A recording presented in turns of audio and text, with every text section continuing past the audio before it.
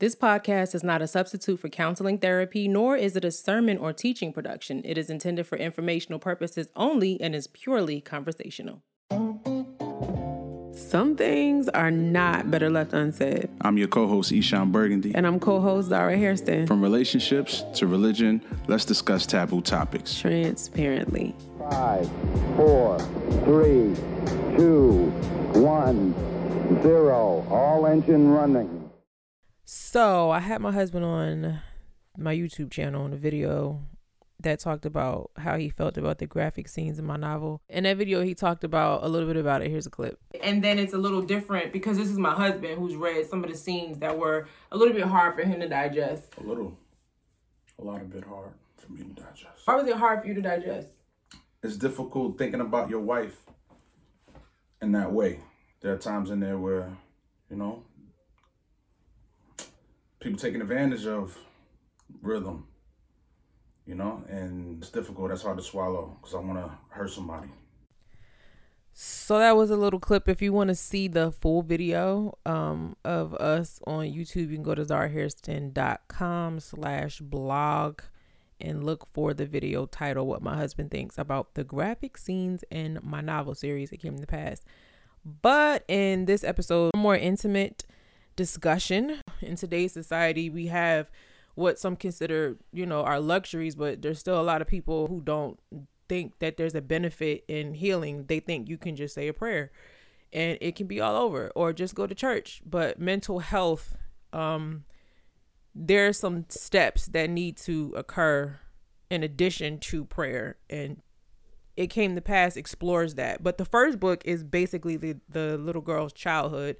And It Came to Pass is a novel series based on my life. Book 1 just released in the beginning. And my husband has been wanted me to finish It Came to Pass forever because it was based on my story. And he really thought that people needed to hear it. My husband has really encouraged me in my writing for a long time. When he came into my life, I had already been working on the novel. And I don't think you read. Did you read a little bit of it back in the day? I think you read some of it to me in the beginning. I can't remember because it was like 10 years in the making. But when I got really like, okay, I'm going to publish this, my husband was like telling people, my wife got this book coming out, yo. And I'm just like, baby, I didn't even finish the book. And he was going around telling everybody about it. But I think you're a fascinating individual. Don't flirt with me right now. I do. I think you're fascinating. And reading those scenarios that you were in, kind of reading it in detail, getting a firmer grasp on it, because you told me these stories, but to read it, it just, just opened up just more things in my imagination, just helped me just kind of see things from a different perspective. And I just thought it was something, and still do think it's something that everybody needs to read in order to kind of find themselves in those pages and be to identify, with those circumstances, because I think it just makes you question a lot of things about your own life and what you would do if you were in those situations, if you have been in those situations, what you did. It's just a thought-provoking piece of work, and we all need to think more. And it's just something that challenges us, people to read. So I was like, man, this everybody needs to read this and be inspired and be encouraged by this little brilliant, bright little girl in all of these, dark circumstances. So 2 things you just said that I really like. You said people need to find themselves in the pages. What do you think about people who may not have experienced trauma? Or do you think that every Black child has experienced trauma in some way, but because we're not taught to identify it or deal with it, that people don't even know that they have it? Because one of the things that I say, especially on the Instagram page, make sure you guys follow it if you're not, is It Came to Pass _book. But one of the quotes I put up on there is like, the relationship issues you have as adults are rooted in childhood. And so many Black people, I know even me and you, when we talk to couples and we've counseled couples, they think that the problem is like their current issues. They don't know that it's linked to something in childhood that was never resolved, and you're just perpetuating that cycle in every relationship that you're in. Yep. So when you say people need to find themselves in the pages, but then they might say, well, I've never endured any kind of childhood trauma or sexual abuse or anything like that. What would be your response to that reader who says, well, what do I need to read this for if I haven't gone through anything?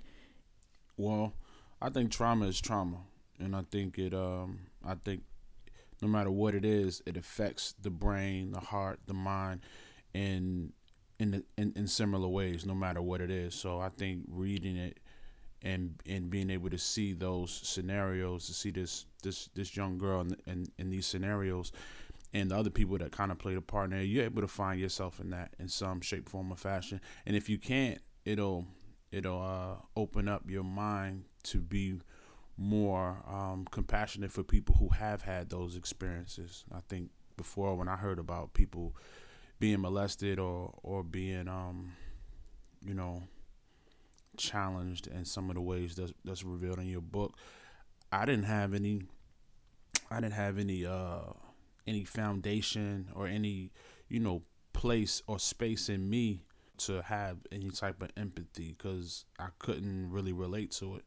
You know what I'm saying? But seeing it, like I said, reading it from your perspective, seeing the way you kind of detail it and map it out, it's almost like watching a film as I'm reading it, and it puts me in that position. So when I'm in it, I feel like I can kind of look around, like I feel like I'm in the room when certain things are happening. I can kind of look around and feel it. And when you put yourself in the shoes of someone else, your response to what they're going through or what they've been through is a lot different. So that's definitely true. And I think in you saying that, some people might be like, well, dang, I don't know if I want to read that. I don't want to feel that. I don't want to see that. I don't want to experience that. What do you say to people who are like, and I mean, people have said, whoa, that was a hard read, but I'm glad I read that. And the gladness comes from different perspectives. Some people are glad because they're like, that helped me be free from something I've been hiding that happened in my own life. Other people are like, I'm glad I read that because it just helped me see the life of somebody else that has walked shoes that I haven't walked. Like, I've experienced trauma, but not that kind. Like, well, I didn't know. I can identify with it. Yeah. But what do you say to people that are like, I hear that there's some hard parts to reading this book. I don't want to come face to face with that kind of stuff. I don't want to deal with that. Like, what do you, as someone who's read those scenes, why do you feel like it might be important to push past that? Wait, we realized something. Some of y'all don't know who we are. So we thought we'd introduce ourselves. Salute, I'm Eshawn, a rapper, producer, and filmmaker. I've hit Billboard a few times, and collectively I have over 1 million YouTube views. Hey, I'm Zara, a published author, teacher, faith-based counselor, and certified life coach. We've been married since 2007, and through Transparency, the podcast, we let you in on some of our very transparent conversations. Yeah, it's like you're eavesdropping in on a conversation we're having in our living room. But not just any conversation, one so transparent that y'all just might use it to help you transform your personal, marital, and or spiritual life. So subscribe on Spotify, Apple, iHeart, YouTube, and more. Visit transparencythepodcast.com or follow us on Instagram at transparencythepodcast for more information plus recent updates. I would say stop being a coward. Maybe that's that's a little hard, rough, a little harsh, but I think the society that we live in, we're kind of taught to be cowardly. We're taught to fear, and we're taught to kind of run away from things instead of facing things head on. And the truth is, people are going through this stuff, no matter how bad it is for us or how hard it is for us to endure hearing about these stories. The fact is, people are going through it, and if we're going to be of some assistance or some help to those people, we have to be able to identify it or identify with it in some way. And, for the listeners who are believers in the way, who walk according to the Lord and his word, it's really important for us, because that's what we're called to. We're called to be, a light for others. We're called to be, to help others when they're going through things like this, and not just be so individualistic in the way that we think and behave, where we're just concerned with ourselves. And like I said, I think this society that we live in teaches us to kind of just worry about you, do you, let everybody else do them. And especially like coming from the streets with this whole stop snitching, no snitching code, where you just kind of see things happening, and you see, injustices happening, and you just turn a blind eye to it, because it's not your business. But, for the believer, I think it's meant for us to, be more aware, like I said, of what people are going through, and looking for ways that we can help and be of assistance. And I think this book kind of puts you in, it gives you good perspective on what those circumstances feel like, and if you can identify with it, I think you would start to want to be a part of the solution for some of these young girls and even boys that are experiencing things like this. Yeah, the crazy thing about that is too, like when I was writing this years ago, it published, but when I was writing it, one of the hard things for me to share and expose was those the sexual abuse and molestation, because when I became a believer, that was something you just didn't talk about. You didn't deal with it. No church I went to was talking about molestation, incest, sexual abuse. If you brought it up, it was too uncomfortable to talk about. Like, people just didn't deal with it. So it was hard for me to write those scenes, and I was afraid, like, well, one, what are people in my family gonna think, because they know that this is based on true events. Two, I don't really have the backing and the support of any kind of church structure, because they don't even talk about this kind of thing. So I was real alone at that point in that place in my life in doing it. It required a lot of bravery. It required a lot of confidence, but I can't even say those are the things that made me do it. What really pushed me to the point to like really expose it and share it was just like needing to release it, to get free from it. It was like my way of getting it out of me was getting it out of my head and getting it into a book and putting it in that story. And one girl, she just sent a review of the book, and she said it inspired her to start journaling again. And that's what it was like. It was like, sometimes when you journal, you get things out, it helps you to heal from them. So people were like, oh, you're so brave for this shit. It was really a matter of like, I need healing. And it was a brave act, but I didn't do it because I was brave. I think the bravery came after the fact. Like, oh, I got it out. I did it. Oh, that was brave. It wasn't like, I'm brave, I'm going to do this. So that is true. People are afraid to confront these things. And sometimes you have to want your healing more than you want your comfort, Well, I think I have to disagree with you. I think it was brave as you were writing. I think you had to be brave to pen some of that stuff. I mean, to sit and think about those things and say, yo, I'm really going to write this down. I think that's where the bravery came in. Well, the thing is, it's not a biography. So that's what I mean is like, I put these things onto a character. So when I was writing these characters, I'm like, I'm outside of myself, and I'm picturing things that happened to me. And yeah, there were times where I had to like stop and cry, or I had to walk away from a scene for a few days before I came back and wrote it. Some of the harder parts. So I mean, I guess so, but to me, it wasn't as brave as people think. I don't know, because I'm putting the burden on the characters more than I did myself. But I guess what you're saying is, in writing it, it takes a certain sense of bravery to even form the words and visualize what I needed to see in order to write those things down. And commit to it. Like, you committed to it, And with bravery, I think people see our bravery a lot more clear than we do. Yeah, probably. Because like I definitely don't. I took, like, even right now, I don't feel like that was like brave. Like, people are like, one girl sent in a review and she was like, thank you for your sacrifice. I'm like, I made a sacrifice? Like, I don't know. It's just big sacrifice. I mean, I don't know. I still, I'm still getting accustomed to it being published, because for years I just carried it, and different people like people along my walk that I met that found out about my story, or when I did poetry and I had different poems like Daddy's Little Girl, I Wasn't, If These Walls Could Talk, things like that, people would hear it and come up to me, and those were like expressions that gave me relief. The book is like pretty much the full story, so I'm still getting accustomed to people having my book in their hands, reading these lines outside of myself. Yeah. When I have no idea that you're even reading the story, and like coming to these conclusions about my life or me or the characters. So that's another form of bravery.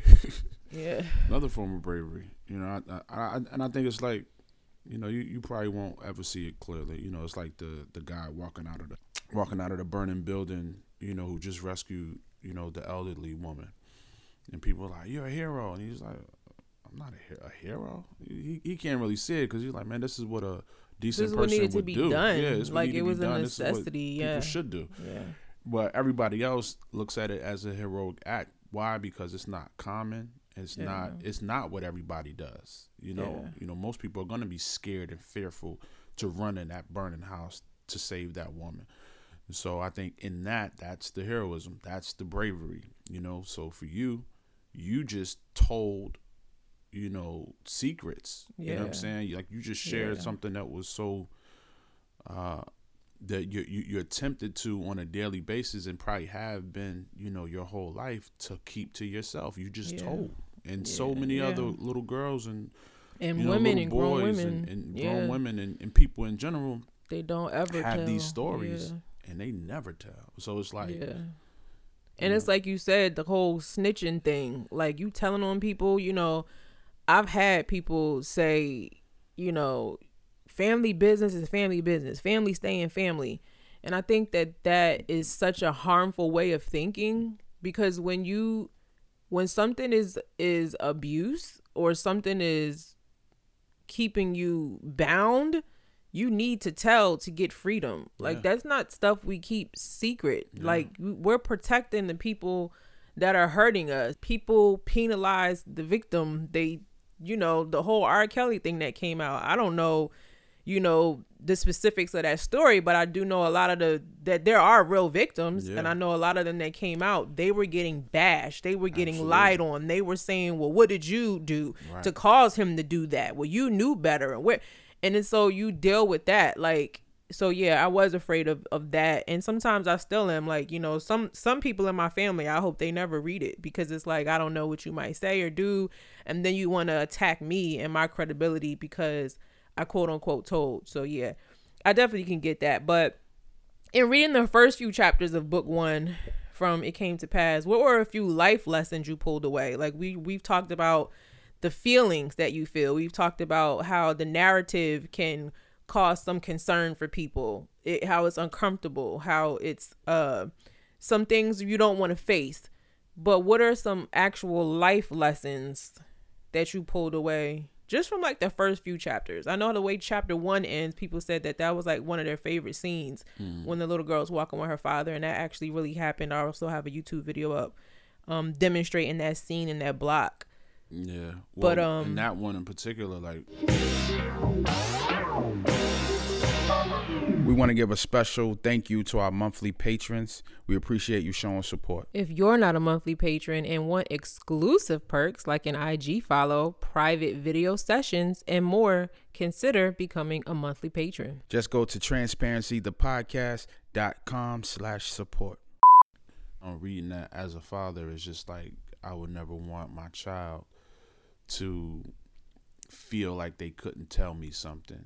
And so to see Rhythm in that position where she's, you know, hinting around that she wants to say something, you know, kind of, you know, checking her father's temperature to see if she can say something, and his response being as though he cares, and then he goes from care, you know, seeming like he cares, to then berating her, you know, for, you know, later on, you know what I'm saying? Pretty much showing her why she don't want to tell exactly, you. like this illustrating is why she's why not saying anything. This is why she has difficulty, you know, wanting to tell you anything or share it with you, because she doesn't know whether she's going to become a victim again, you know what I'm saying, by you.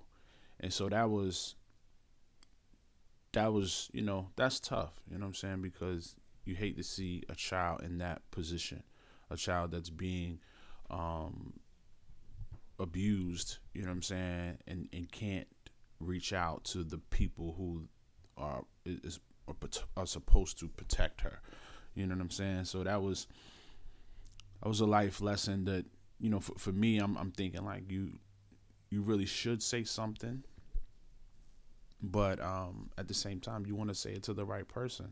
A safe environment. And that's the thing that we talked about earlier. A lot of Black families, if you're not healed, how can you help a child heal who is affected by the cycle that continues on? Yeah. I'm sure, and I know for a fact, I'm not the only person that was molested in my family. So if nobody's talking about it and nobody's getting healed, and this is a generational issue, it never gets healed until the first person speaks up, gets healed, and then helps others moving forward. And so this is why I talk about how, like, it's so important to handle cyclical issues, childhood issues, people thinking that their current relationship problems are the relationship currently, but it's rooted a lot of times in unresolved issues in childhood that you never got back to fix. And that was the allegory in the conversation with the character Rhythm, which is based on me. I know you guys heard him say Rhythm. Rhythm is a character who's based on me, and it came to pass. But that conversation she has with her father, it's like they're both broken. How do you fix? How can a father who's broken help fix a daughter who's now broken too? And that was what I wanted to show. And I think that's why so many people were like, wow, like, how do you do that? Because you understood in him telling a little bit of his story, just a little piece of it. You see, wow, how damaged and broken he is. And then it just passed down to his daughter. And it will continue to pass down until someone does something about it. Yeah. So a lot of people don't read in between the lines of those things, but that's really what I'm trying to demonstrate through book 1 and 2, the foundation of the character, the foundation of people, that it starts in these childhood issues. And a lot of times my generation and before, like my generation and forward, are starting to experience the benefits of counseling. But my generation and behind, that was like, no, I know my grandmother ain't never go to no counseling. Like, we go to church. What are you talking about? Like, and that's why I think this is such an important piece of work, because it helps you. You talked about life lessons. I think for adults who read this book and are parents who are going to be parents, it makes you say, wait a minute, let me, kind of probe and ask questions. Ask my children questions and kind of be there for them, you know what I mean, for some of the, they might have some difficult things they want to share with me, but not sure if they can. And I think it's the adults or the parents' responsibility, and not just the child, because we tell the children, come forward, say something. If you're going through something, say something. But, just like you said, if it's not a safe environment, they're not going to want to share. They're going to hold it to themselves because, out of fear that they're going to be, villainized or, not cared for, and not faulted, not loved or faulted in that situation. So I think, that's a lesson that people can pull from it.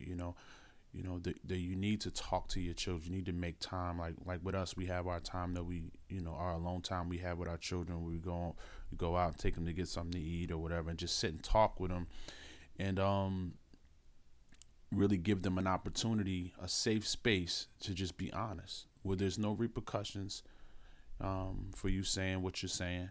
Just be honest, get what's on your mind off your mind. And you had a moment with our daughter where she was holding back, a secret. And for her, it was tough. Trauma in childhood is so common. We often don't realize it's the very thing destroying who we are as adults. To move past it, we have to go back to where it began. It Came to Pass, Book 1, in the beginning. Visit itcametopass.com for more information. And it was about, pretty much, putting her in a safe place, and just allowing her to be open and honest with you without any repercussions. And she shared, something with you that had been troubling her for a while. It was a secret that she had been holding on to, and she was just in fear. And then she shared it with you and just expressed her overwhelming oh my gosh, gratitude. Mom, I that feel she was so able to much get, better. yeah, Oh my gosh. she was able to get that off of her, and I thought about that when it happened. Like, man, I can't imagine what it would feel like if she had never gotten an opportunity to share that, and she had to grow up, harboring. She carried that with her the whole time. Right. Just carrying that and what it does internally, what it does mentally, what it does emotionally, to an individual that's harboring those kind of thoughts and feelings and not being able to share. So I think it's really a challenge. Reading this book will challenge you as a parent. And beyond just a parent, just as a person too, because the character did tell people in the story, and this is like, these were the cliffhangers where she tells one person, and you'll see in the book what happens when that person gets the information. The one person she kind of trusted gets the information, what happens? Then she has another person she's left to trust. That person gets the information and she does something really harmful with it that hurts her even worse. So she's trying to find ways to get this out of her, but there are no safe people around her to tell it to, because all these people are broken. And that's just kind of, this is what I wanted the reader to see. Like, so many of us are broken and we're depending on broken people to help us heal. And this is why we need professional help sometimes from counselors, therapists, and all of them are not skilled at what they do. So don't get that twisted either. You want to be with a person who's really anointed to help, to counsel, to facilitate, or join you in your healing. Just because they got a degree don't mean that they can. I've been through that too. But the point that I'm making is that we've all gone through some kind of trauma in childhood, especially as Black people. All of us have. Yeah. If you haven't healed from that, then you're bringing that into your future, and you might not understand why your current situations and relationships are the way they are, why you're still bound, why you're still broken, and it's rooted all the way back when. Because what happens when you don't fix that one, it snowballs into another issue and another issue and another issue, and by the time you're an adult, you really need some help. Yep. But we don't even think we've been traumatized. Like, we don't know. We don't understand what trauma is. Trauma is anything that was overwhelmingly stressful on you.